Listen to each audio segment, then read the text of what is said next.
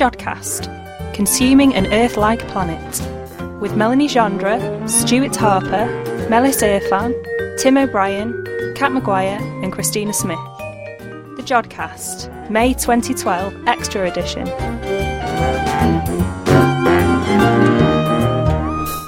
Hello and welcome to the JodCast. Joining me in the studio today is Melis Irfan and Christina Smith. Hi guys. Hi. In the show this time we talk to Nik Szymanek about astrophotography, Professor Alan Fitzsimmons about the Near-Earth Object Shield project, Dr. Thomas Targett about massive black holes, and your astronomical questions are answered in Ask an Astronomer. But first, before all of that, Stuart talks to Foteini Lykou about evolved stars in this month's JodBite. In this JodBite, I have been joined by Foteini Lykou, who has recently been a co-author in a paper released in the 12th of April edition of Nature. The paper is about the measurements of dust grains around AGB stars and their effects on stellar winds. So, to begin with, what is an AGB star? Well, an AGB star is a star much older than our Sun. Usually a Sun-type star of 1 to 8 solar masses, let's say, and it's currently dying. So, which is why we say we have mass loss, basically. So it loses up to 80% of its original mass. And so, what does dust grains have to do with the mass loss, the ejection from these AGB stars? Well, yes, but the general idea so far is that the mass loss is initiated by radiative pressure. So you have light transferring momentum, pushing the dust out either by absorption or by scattering, and as a consequence, the dust will later on push the gas out, the molecular and atomic, the molecular layers of the star out by collisions. So basically it helps to drive a wind that guides all the material out. So is this a sort of a much larger version of the stellar wind we'd get from the Sun, for example? Yes, well, I'm not sure what is the exact amount from the Sun, but for the AGB stars it can be 10 to the minus 6 up to 10 to the minus 4 solar masses per year, which is pretty huge, basically. That's quite a lot of material, yeah, definitely. So the paper in Nature is actually about the detection of these dust grains around the stars. So how exactly did you do that? What did you do to detect the dust grains? Well, what we wanted to do, and this is a project led by Barnaby Norris in the University of Sydney, was to look at the dust near the surface of the star. So we had to employ a technique called interferometry, where basically you're allowed to look at very small stars. Well, it gives you a better resolution, and you're allowed to look at near the surface of the stars. And to look at the dust as well, the dust shells around the stars, we have to use polarimetry. Because, light which is scattered, it's polarized, so you need this technique. And this has been done in the near infrared because these cool giants, the 3 giants we looked at were W Hyia, R Doradus, and R Leo, are large oxygen-rich AGB stars. Oxygen-rich meaning that they have a larger abundance of oxygen compared to carbon, which is the other most abundant molecule in those stars. And we'll try to figure out the size and the composition of the dust grains in those shells. And how large exactly are the dust particles or dust grains that are driving the gas out in the stellar winds? Well, in this particular case, from the modeling that we have done, we found that the dust grains, which are in this case mainly composed of silicates, are about 600 nanometers in diameter, which are larger than the light that basically pushes them forward. And we also see that those silicate grains are iron-free. So a silicate grain will basically have magnesium, iron, silicon, and oxygen. Now, the grains that we used in the modeling do not have any iron at all. And that is because if you have iron in a grain near the stellar surface, the grain will melt as it absorbs light. Whereas if you don't have any iron, so iron-free silicates, the grain will mostly scatter the light. So in all cases for the 3 stars that we have, basically, we found that the grains are about 2 stellar radii away from the surface, which is pretty close. Where if it was an iron-rich grain, it will be further out, so 5 to perhaps 10 stellar radii away. It wouldn't be able to survive near the stellar surface. Yeah, so these dust grains technically are quite far out, though, in a way. Yes, they're far out. Yeah, they're nowhere near. They're sort of in the very external atmospheres of the stars in general. Yes, there are, and they extend further out. Of course, the atmosphere, as it's the layer extends further out from the actual surface of the star. Okay, well, as a final question, so how much of the material in the interstellar medium is generated by these stellar winds, as opposed to, say, supernovas? Well, there's an argument in general scientific community about that, whether supernovae are the main contributors to the mass in the interstellar medium, or is it the AGB stars?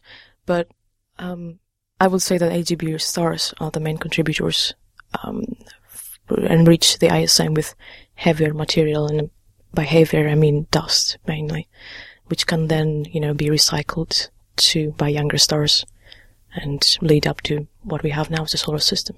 So thank you very much. Thank you. And goodbye. Thanks for that, Stuart. Next up, Stuart talks to Nik Szymanek about astrophotography.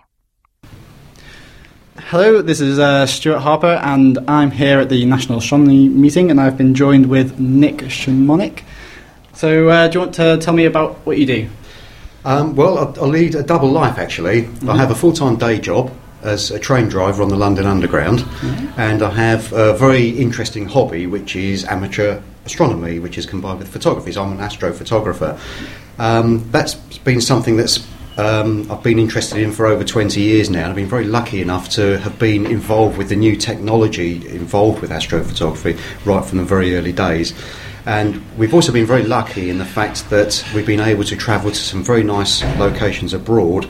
Hawaii, for example, Mauna Kea Observatory, and La Palma in the Canary Islands, to do astrophotography out there as an amateur astronomer. So I've been invited to go out there to use the dark sky facilities, not the actual telescopes themselves. Mm-hmm. So we've been out there 15 or 16 times now to very dark sky sites. But these days, the majority of work that I actually do is from a light polluted location in Essex. But with the quality of instrumentation that's now available to amateurs, it's possible to get really good results. And hopefully that will come across in the talk that I'm about to give this afternoon. Mm-hmm. So we'll be comparing modern amateur images with professional images of a couple of decades ago.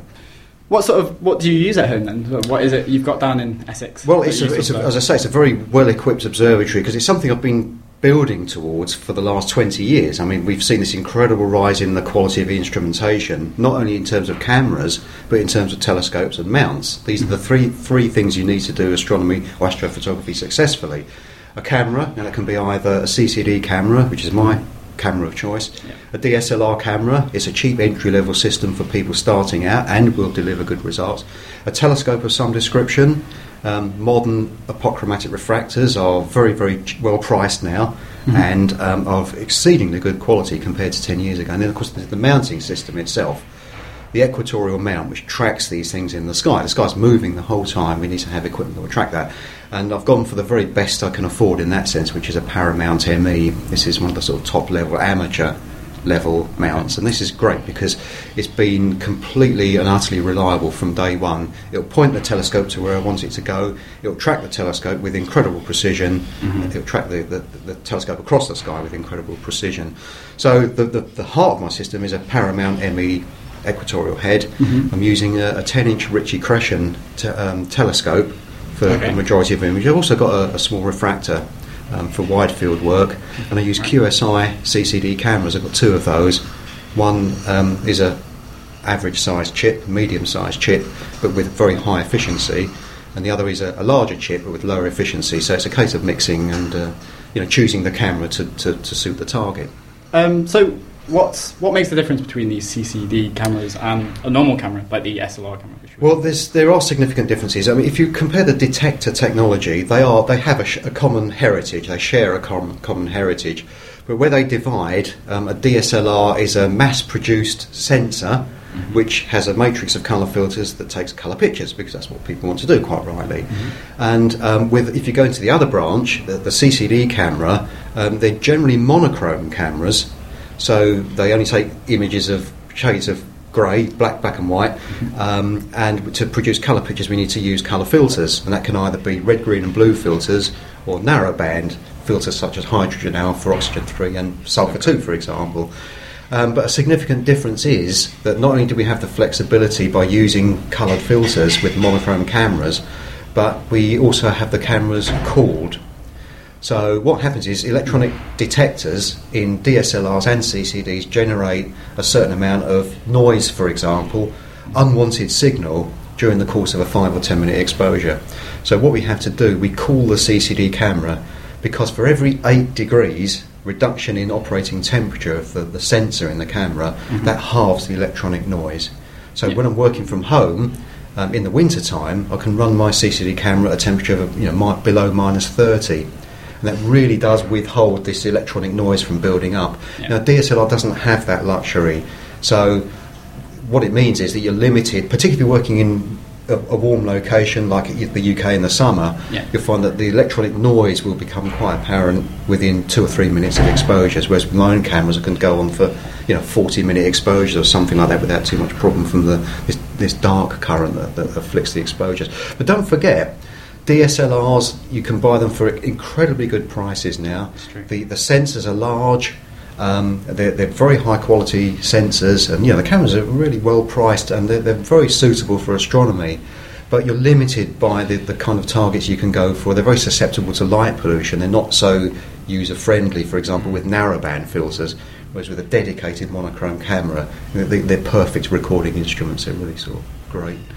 You've talked a little bit about how you could do the dark frames to remove noise, but what other sort of software processes can you do? What do you do when you process your images? Well, the start of any good image is the calibration frames that I've talked about, the dark frames, the flat filters and the bias. That is CCD nuts and bolts. That it has to be done, and then you just move on from that point once you've got that data. But then you can use software to open your black and white image, for example, that's been taken through colour filters. The first thing you would do would be to combine those into a colour image. And there's all sorts of software that can do that, but my favourite of all of that is Adobe Photoshop, which is a desktop editing package for everyday photography and design and graphics, this kind of stuff. But it's tailor-made for astronomy as well.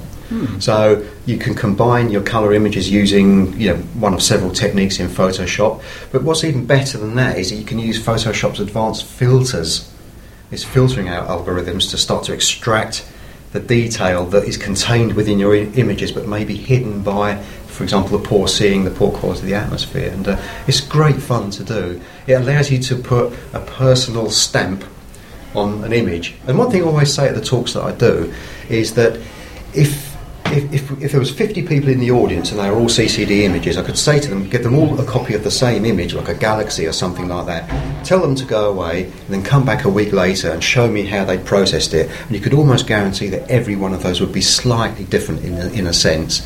I like to keep the sky background a little bit brighter than jet black because it shows you all the edge contours of galaxies and nebulae. Some people like the sky to be absolutely jet black. The colour combination is a very subjective thing. If we're imaging galaxies, we try to keep it objective rather than subjective. But once we go into narrowband imaging with hydrogen alpha filters and others, you're creating what's, to all intents and purposes, a false colour image. So you can stamp your own personality on the images in that sense. You can use colour palettes that you like and other people haven't used and this kind of stuff. So it's quite a personal thing. But the software's out there. There's free software. There's a free equivalent of Photoshop called GIMP, which is, I think, was originally written for Linux, but it's filtered into the sort of Windows operating system, and you can download that. It's very, very heavily featured. And there's all sorts of intermediate programs that you can use for different, generally plugins, for example, for Photoshop that can deal with light pollution in your images and colour registration. There's some, people are writing this software all day long, and there's a good choice of that sort of stuff. So, how much are these sort of as an entry-level sort of CCD, if someone did want to sort of move from the SLR to that level of amateur? They vary in cost. I mean, there's a couple of companies in the UK that produce high-quality cameras for very reasonable prices. So whenever I get asked that question, which I do get asked a lot after the talks that I do, people are quite keen to start out. One thing I'd normally say to people is you're better off perhaps starting with a DSLR. Yeah. Put that on your telescope and your mounting system and get used to things like auto-guiding and focusing and stuff like that. Because a lot of people have already got a DSLR camera for their day-to-day sort of family use, this kind of stuff. So we'd always recommend starting with that. And if you're happy with the results and you want to go a step further, you can buy what we can call entry-level cameras for probably about £500, I think, at the first entry-level camera. Okay. And then they're good quality cameras. You can do very good work with these. They do colour cameras as well as monochrome, but as I said earlier, I would recommend monochrome cameras, although that of course means investing in a filter set and a filter wheel of some sort, preferably motorised, just to streamline the whole process. So then, once you've done that, if you're happy with the results and you then wish to improve, then you can start. Basically, with CCD cameras, the more you pay, the better you tend to get.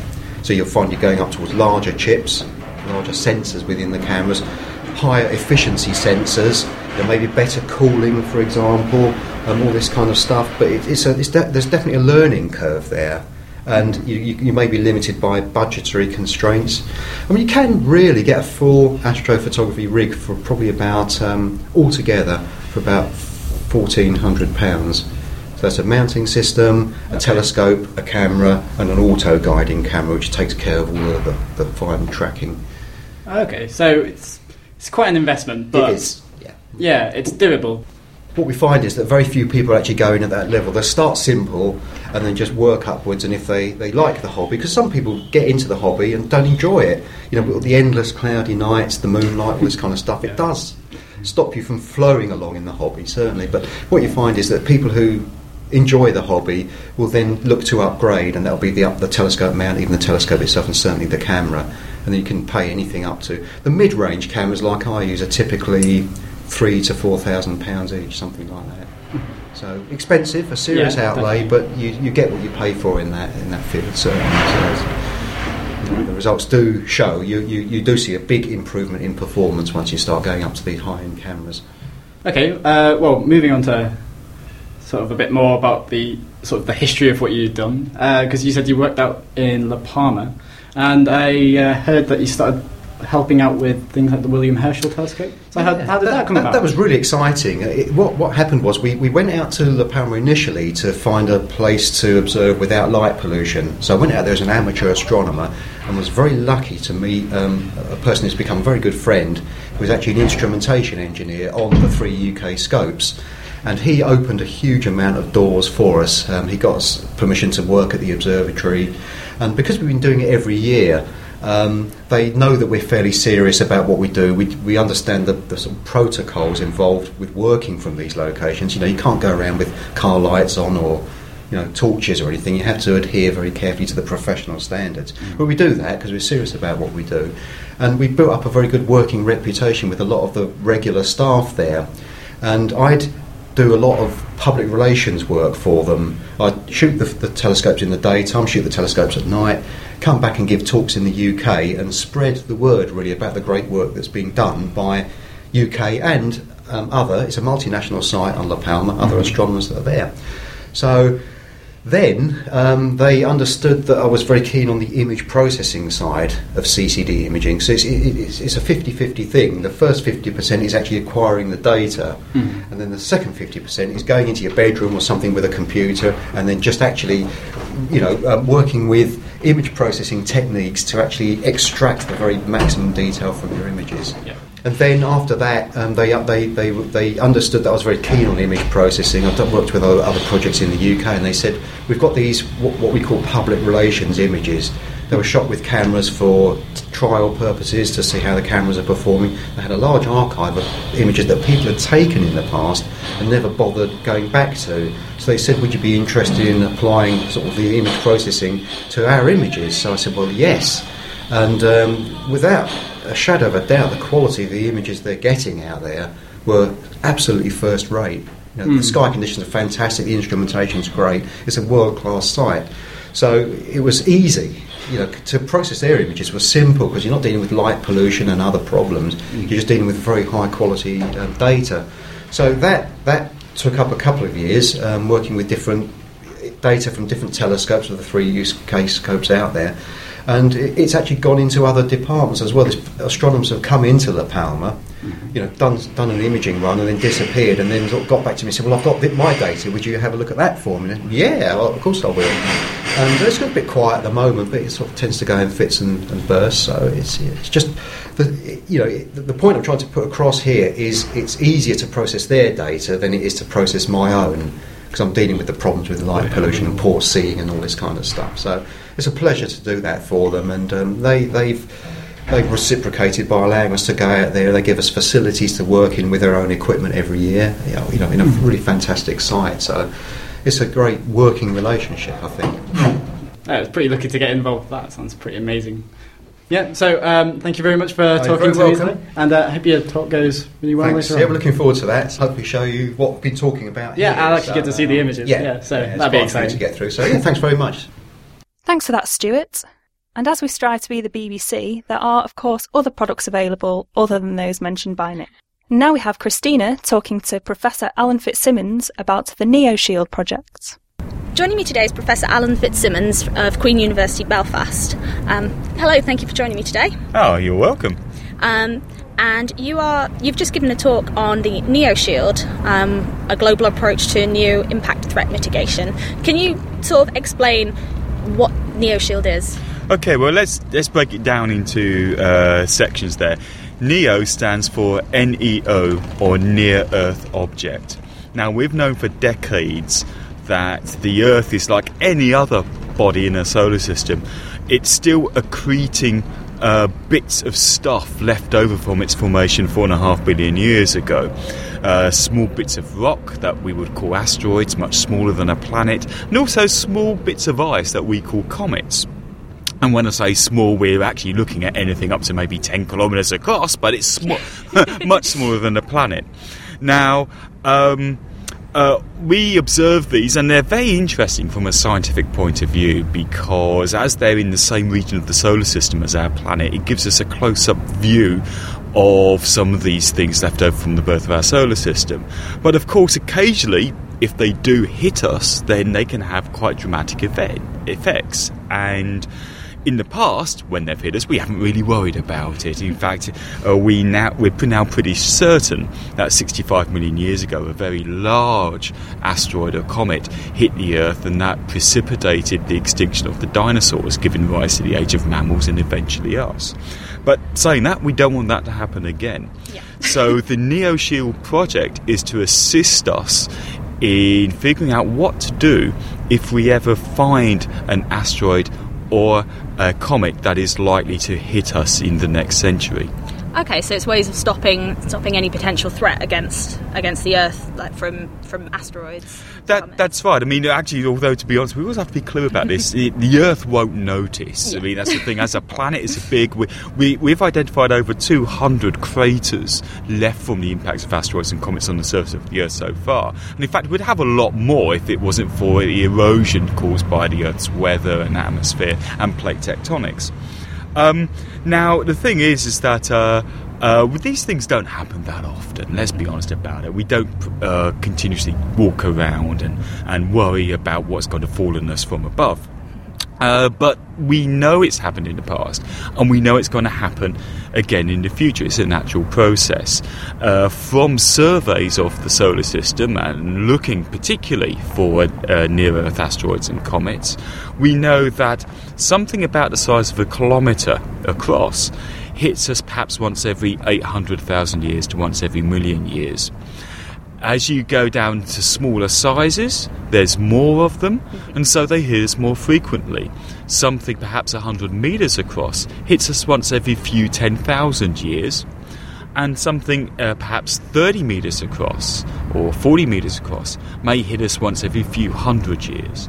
Now, things that small will not really even affect our civilization, but their energy that they release when they hit us would be enough to wipe out, say, a city or certainly a small region of land. And so we'd like to avoid that happening if at all possible. So have you got, are there ideas as to how you could possibly stop them from happening? Absolutely. Now, one thing is it's not going to be like Hollywood and Bruce Willis with all the TV or movies that you can see in that waiting for the last moment to do anything. We've actually got on paper a number of technologies that we could use, all of which involve generally nudging the asteroid so that it follows a slightly different orbit, and by doing so, it, instead of hitting the Earth, flies safely past. Now, those three mechanisms are in turn what we call a kinetic impactor, where we have a very fast moving spacecraft that literally just runs into the near Earth object, pushing it away. Absolutely, it hits it gets vaporized, and the conservation of momentum means that the much larger asteroid moves it slightly itself, and that puts it onto a different orbit and misses us. Another idea is the gravity tractor, where again we take a large spacecraft, but here we rendezvous with the object and we just hover above it, and we know that the laws of gravity state that even though the asteroid is pulling on the spacecraft pulls on the asteroid, and by maintaining its position over perhaps a decade or so, we'd slowly, gently move that asteroid onto a slightly different orbit. Once again, it would miss us. How far away would you have to be from the asteroid? How far away would the spacecraft have to hover? Well, that's a problem. It would have to probably hover only 2 or 3 radii from the object.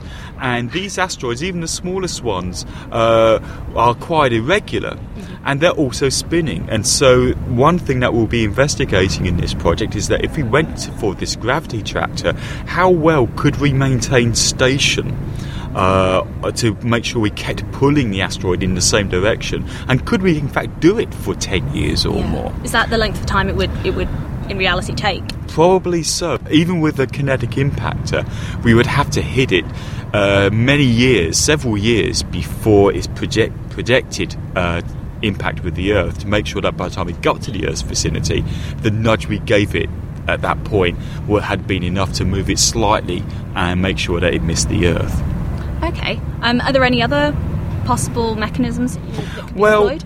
The technique that nobody's really wanted to discuss in the past has been the nuclear option. Now, that's not vaporising the object, but what you do is you take a high-yield nuclear weapon and you explode it above the surface of the asteroid. Okay. And what that does, that it vaporises the surface of the asteroid facing the nuclear explosion, and again that material blasts off in one direction, so the asteroid moves slowly in the other direction. Again, we're using the conservation of momentum to move that object, just like the kinetic impactor. Now, this is a very efficient way to do this because, of course, even a small nuclear weapon releases a huge amount of energy. Of course, however, we have some incredible political and security implications and ethical implications as well that we need to address. And so, although we will be looking at this option for deflecting an asteroid, we'll be involving, of course, the United Nations and various other space agencies and government-level agencies, just to make sure that we play on an even keel with everyone. We are not suggesting that this is something we should do, but it would be silly not to investigate that possibility of using that technique. So are there different timeframes that are available? Because obviously you said the gravity tractor had to be used for, say, 10 years. Sort of, does each different method have its own merits to time frame, or? Definitely. If we've got a few years warning or more, and the object is relatively small, certainly less than a kilometre across, then a kinetic impactor can work. If we've got more than a decade, we could also think of a gravity tractor. But if we've only got a few years warning, so say less than 5, or the object is fairly large, a kilometre or larger, then the only option we have at the moment is a nuclear device. Now, saying that, those objects do hit very rarely, and it's likely that over the next 20 years we won't find an object like that. But we can never be sure. The only asteroid we've ever detected that was definitely on an impact trajectory was a small asteroid. Sure, it was only 4 meters across, and so we knew that it would burn up in the Earth's atmosphere. But that was only detected 19 hours before impact. So with a larger object, we would see it much further out and a longer time before impact. But we have to be aware of all the implications and all possibilities. So are there projects in place to detect these near-Earth objects that could potentially be a hazard?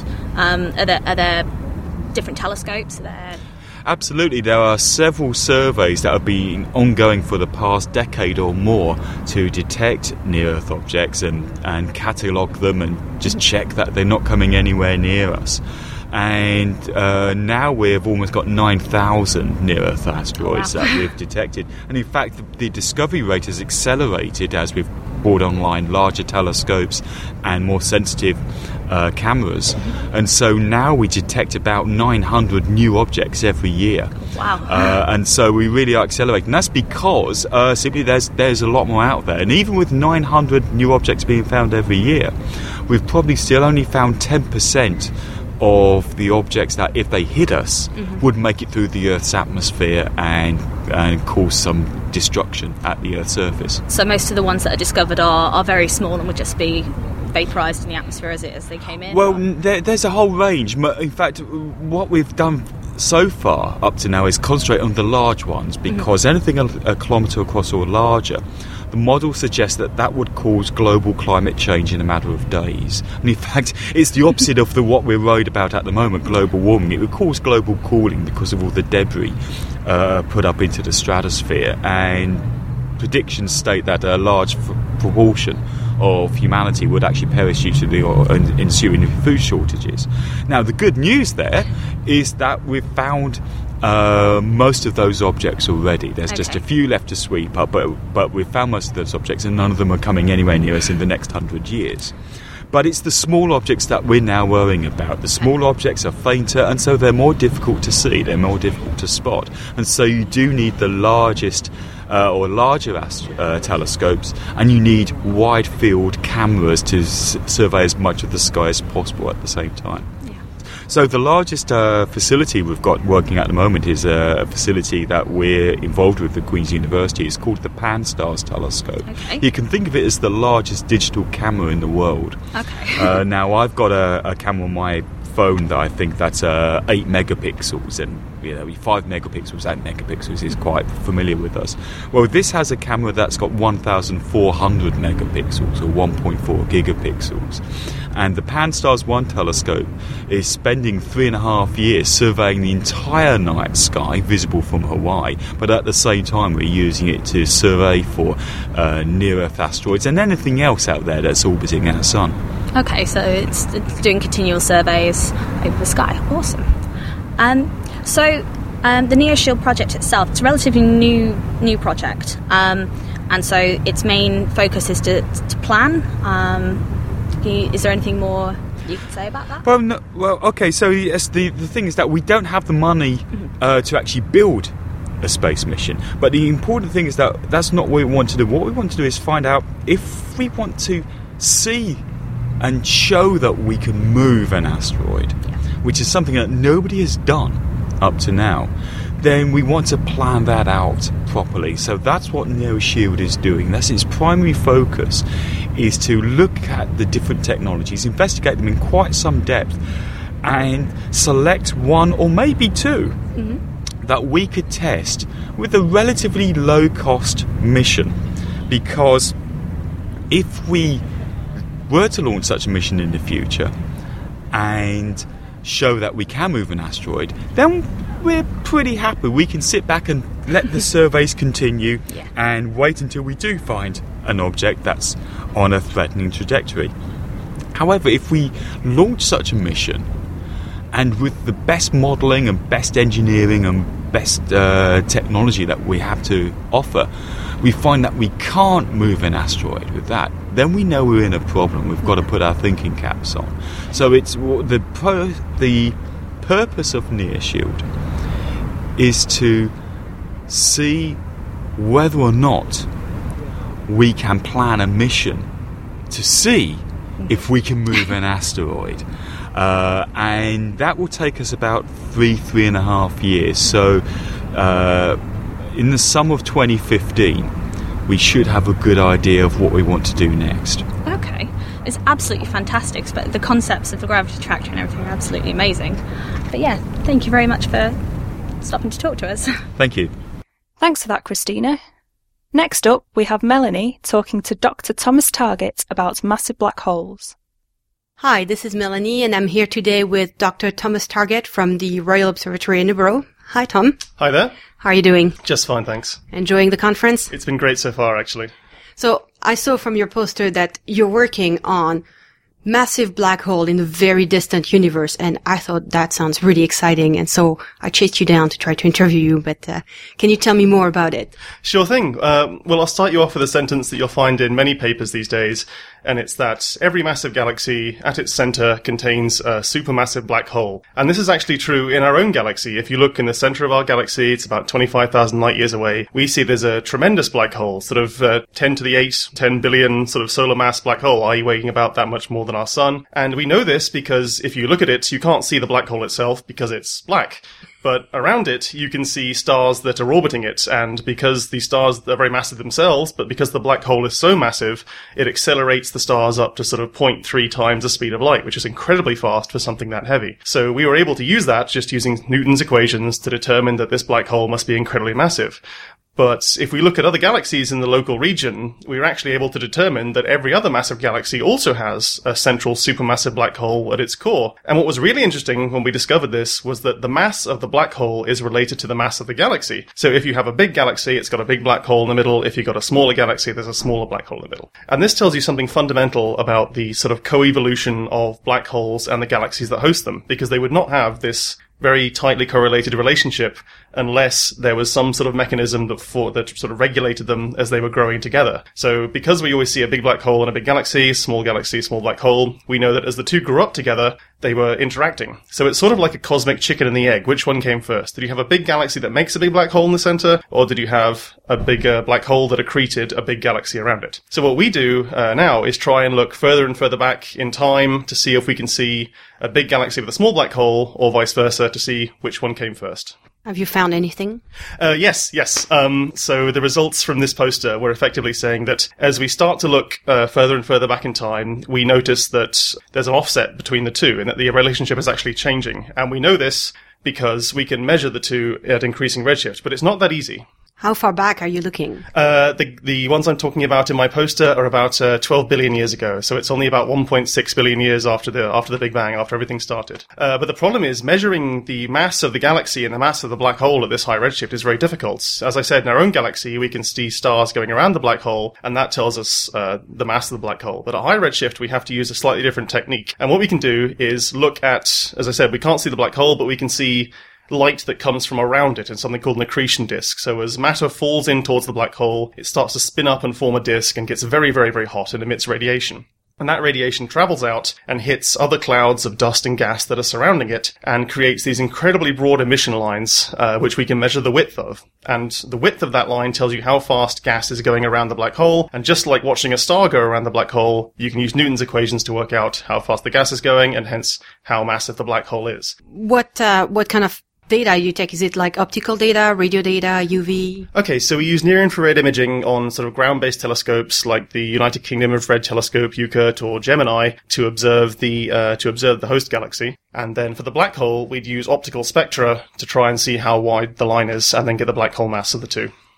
Okay, cool. Yeah, so what we can do then is, once you have the black hole mass, you look at the galaxy, and the problem you have is that the light coming from the region around the black hole I told you about, which is wonderful for giving you the black hole mass, is a huge problem when trying to figure out the mass of the host galaxy. Because it's you get so much more light from that central region than you do from the galaxy itself. So you have to spend a very long time taking your data and treating it as lovingly as you can to effectively try and separate the light coming from the host galaxy as opposed to the light coming from the region around the black hole. And if you can do that, and we've been able to do this for 2 quasars at this very high redshift, which is very, very difficult, and thankfully we've been able to do this, and that gave us an estimate of how much starlight there is coming from the host, and you can use that to work out how massive the host is. And it turns out, actually, that it looks like the black hole has actually finished growing before the galaxy. So it looks like in the case of chicken and egg for galaxy and black hole, it's actually the black hole that came first.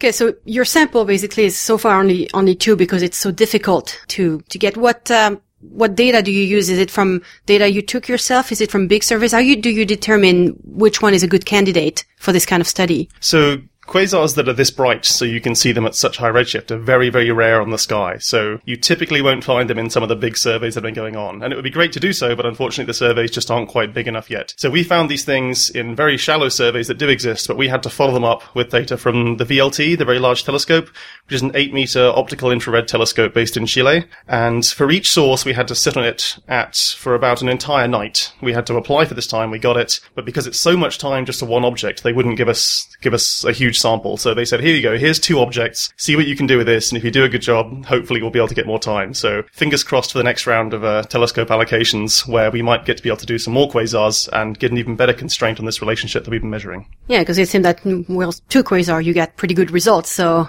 they should give you a lot more time. Yes, I completely agree.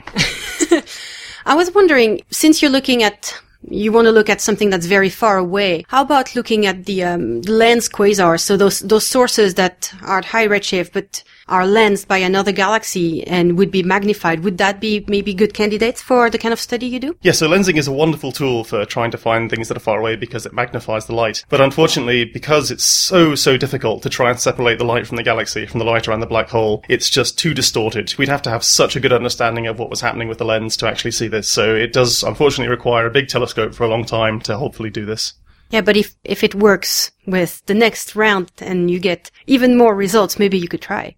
We could try. Obviously, the problem is if we get more data, we'd love to have more data. It's just a question of getting it reduced and working on it. And as I said, if we can get up to 10 quasars, we're hopefully into a territory where we have a much better understanding of what's going on, because more is good. So I guess you just have to hire more PhD students. Yes, I definitely should have my own PhD student. Well, thank you very much, Tom. It was very nice to talk to you. It was great chatting to you too. Thank you for having me. Yep. And enjoy the conference. Cheers. Thanks for that, Melanie. Now we come to the part of the show where we fit in all those other things we can't fit in anywhere else, the odds and ends. So what story have you got for us this week, Christina? I have a story about spaceplane engines. These spaceplane engines, it's known as the Skylon Spaceplane Project, and tests have started on the technology that would be used in these engines. The really cool thing about them is that these are part rocket engine and part jet engine.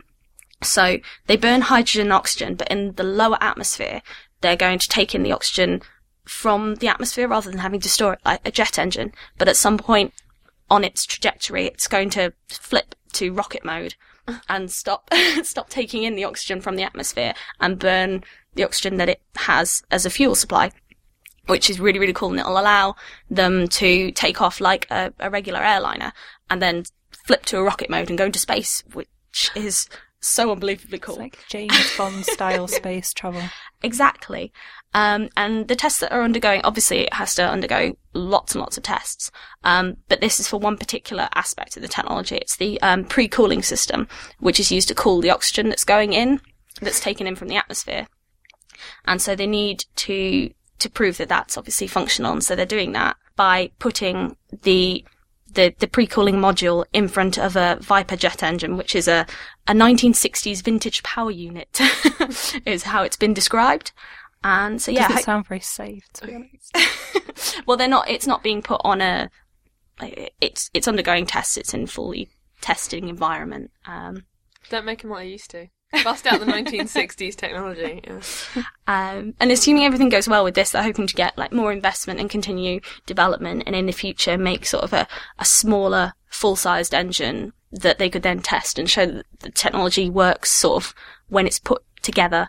And and then eventually space planes. Amazing. So my story this month concerns 4 white dwarf stars that are being studied by astrophysicists at the University of Warwick. And they were originally part of a Hubble Space Telescope survey designed to study the chemical composition of the atmosphere of white dwarfs.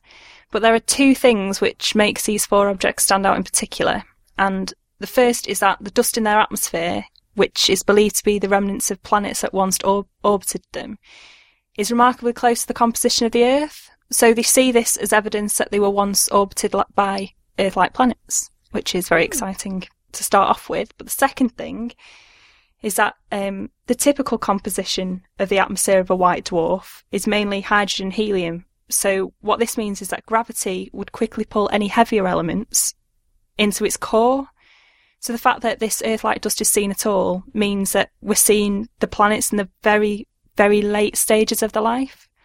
So potentially they show what the Earth's future demise might look like. It's brilliant, but it's terrifyingly brilliant. But we won't be here to see it, so, Well, we will if we're watching it, like, now. And I have a question about, are the white dwarfs are they separated out? Are they 4 white dwarfs that are...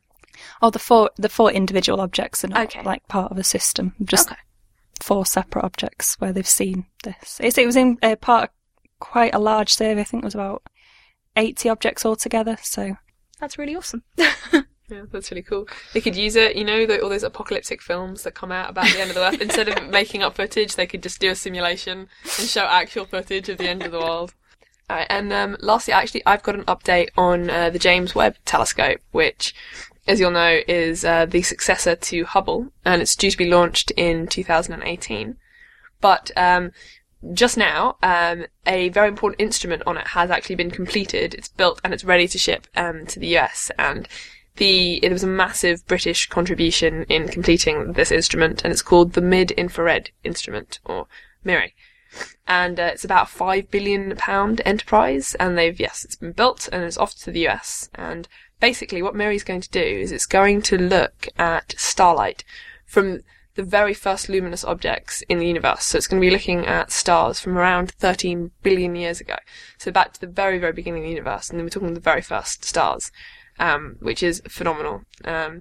And as with all these very complicated space-based instruments, it's freezing, so it's at minus 266 Kelvin. It's very cold, and but it has 2 very clever things on board in it as well. So it's an interferometer. It's going to be measuring starlight.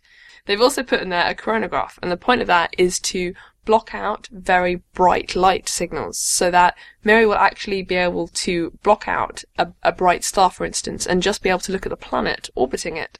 So not only can it look at sort of ancient stars, it could also look at ancient planets as well. And it's also got a spectrograph on it, so that when they finish measuring the light from the stars, they can look at the different chemicals that may be in the stars themselves with a bit of spectroscopy. So yeah, not only will it be capable of collecting data, it will be capable of doing a bit of data analysis up there as well. It's very impressive. Awesome. And from one excellent British contribution to astrophysics to another, here's Dr. Tim O'Brien answering your astronomical questions. Our first question today is from Simon, who says, "Love the latest Jodcast. Can you answer this question for me? A free neutron evaporates, or so I'm told. So why doesn't a neutron star evaporate?" Okay, so so I suppose we should first of all mention what a neutron star is. So a neutron star is something that's sort of left over as the remnant of a massive star that explodes at the end of its life. But the central part of the star collapses in on itself, and it makes effectively a dead star that weighs as much as the sun, but about the size of a city, so about 20 kilometres across. So you've got a very dense object, and when you crush that thing down, as it collapses down on itself, you get a lot of electrons and protons that are basically form neutrons. So it's got a lot of neutrons in it, hence the term neutron star. you can imagine such a small object. If you took the whole sun and you squashed it down to be 20 kilometres across, the force of gravity is extreme. And just to give you a feel for that, maybe, if you were able to stand on the surface of a neutron star, the acceleration due to gravity that you'd feel is about 100 billion times more than the acceleration due to gravity we feel at the Earth's surface. So if you do a quick calculation, if you sort of held a bag of sugar out about a metre above the surface of a neutron star and let go of it, it would obviously accelerate down towards the surface. It would fall, and it would hit the surface a metre below at a speed of 2,000 kilometres per second. And it would then explode with the energy of 500 tons of TNT. So it's so these are pretty extreme objects. And the reason they don't sort of collapse in on themselves any further and make a black hole is because of something called neutron degeneracy pressure, which is something that comes out of quantum physics. Basically means the neutrons can't be packed any closer than they already are. You get this sort of extra source of pressure that holds itself up against its own weight. Now, it's not entirely neutrons. And one reason we know that a neutron star isn't entirely neutrons is because they have very strong magnetic fields. And to get a magnetic field, you need charged particles. So there are electrons, there are protons, there are ions even in the surface, we believe, of neutron stars. But they are dominated by neutrons. Now, the question related to something called neutron decay, or neutron evaporation, I think, was mentioned. So yeah, if you take a neutron, which is normally inside the nucleus of an atom, and you pull it out into free space, and you sort of sit it there, it will decay with a half-life of about 10 minutes. It'll actually effectively turn into a proton, an electron, and an electron antineutrino.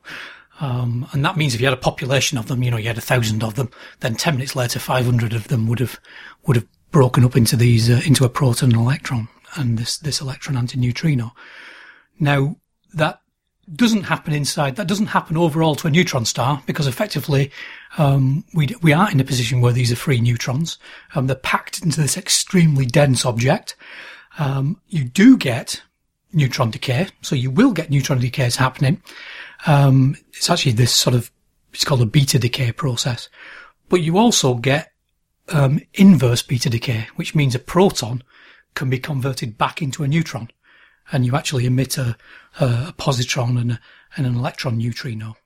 You can even capture an electron directly, and emit an electron neutrino. So you basically end up with a sort of equilibrium where you're getting neutrons being converted to protons and protons being converted back to neutrons.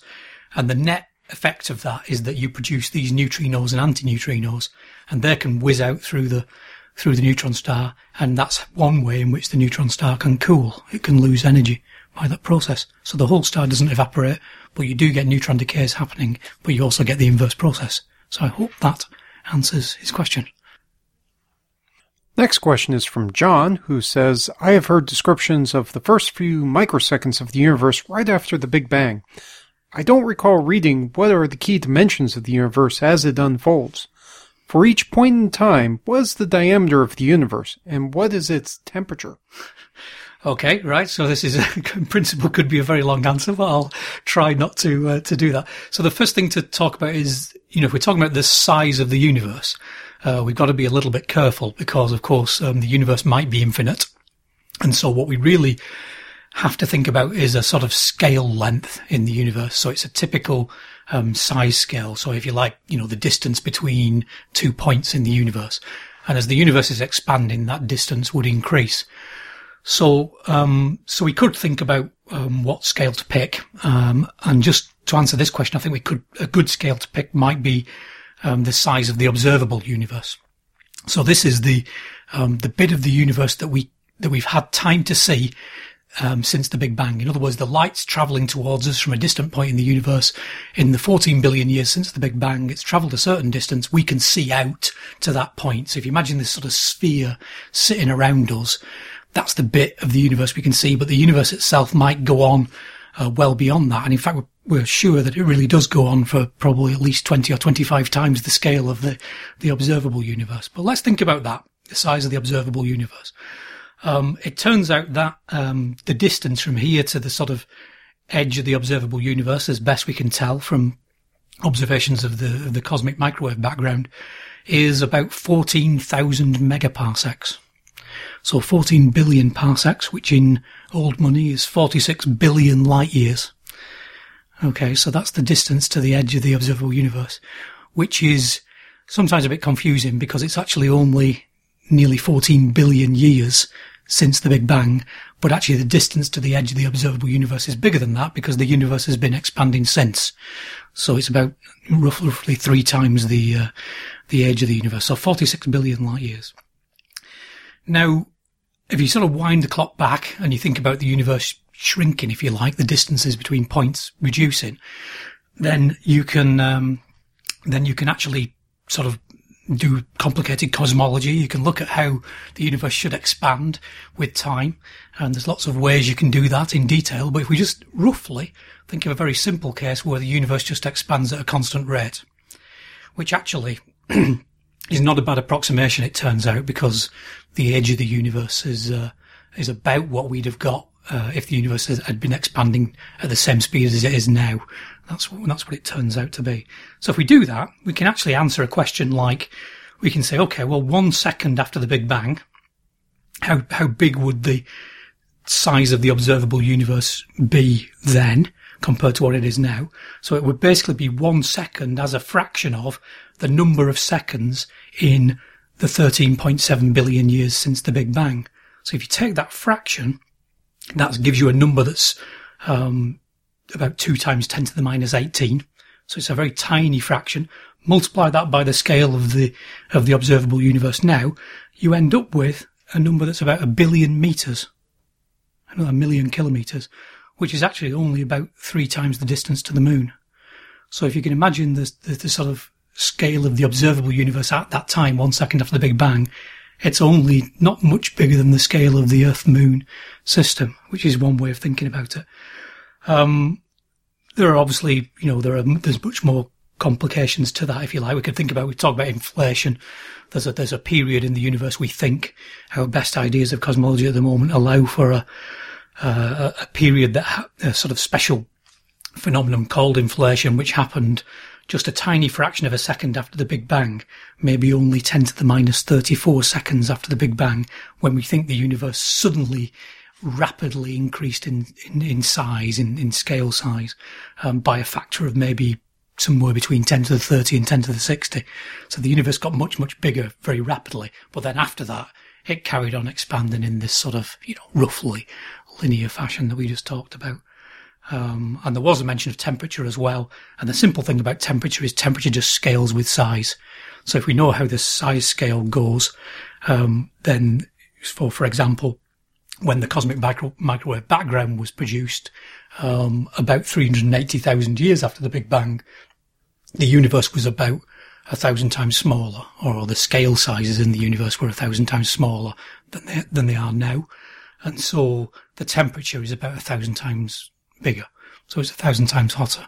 So we go from a temperature of the universe, the cosmic microwave background, of about 3 Kelvin now, so that's minus 270 degrees Celsius, to a temperature of about 3,000 Kelvin, which is effectively, the surface temperature of a big red giant star. So the universe was a sort of orangey red colour, if you like, at the time that the cosmic microwave background was emitted. So I hope that's some help. Obviously not the great detail there, but it gives you some idea of how sizes and temperatures vary with age in the universe. And then finally we have a question from David, who starts by saying, "Hi, I thought up of this question while sitting in the dark between taking photos a few hundred feet underground in the slate mine.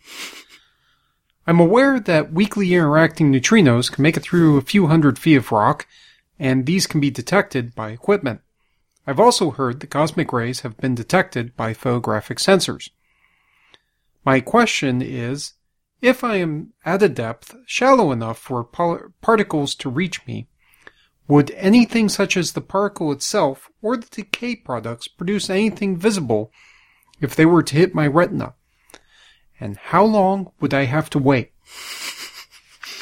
Okay, we'll probably leave aside the question of why he was underground in a slate mine taking photos, but yeah, it's a good question. So first of all, let's just remember what neutrinos are.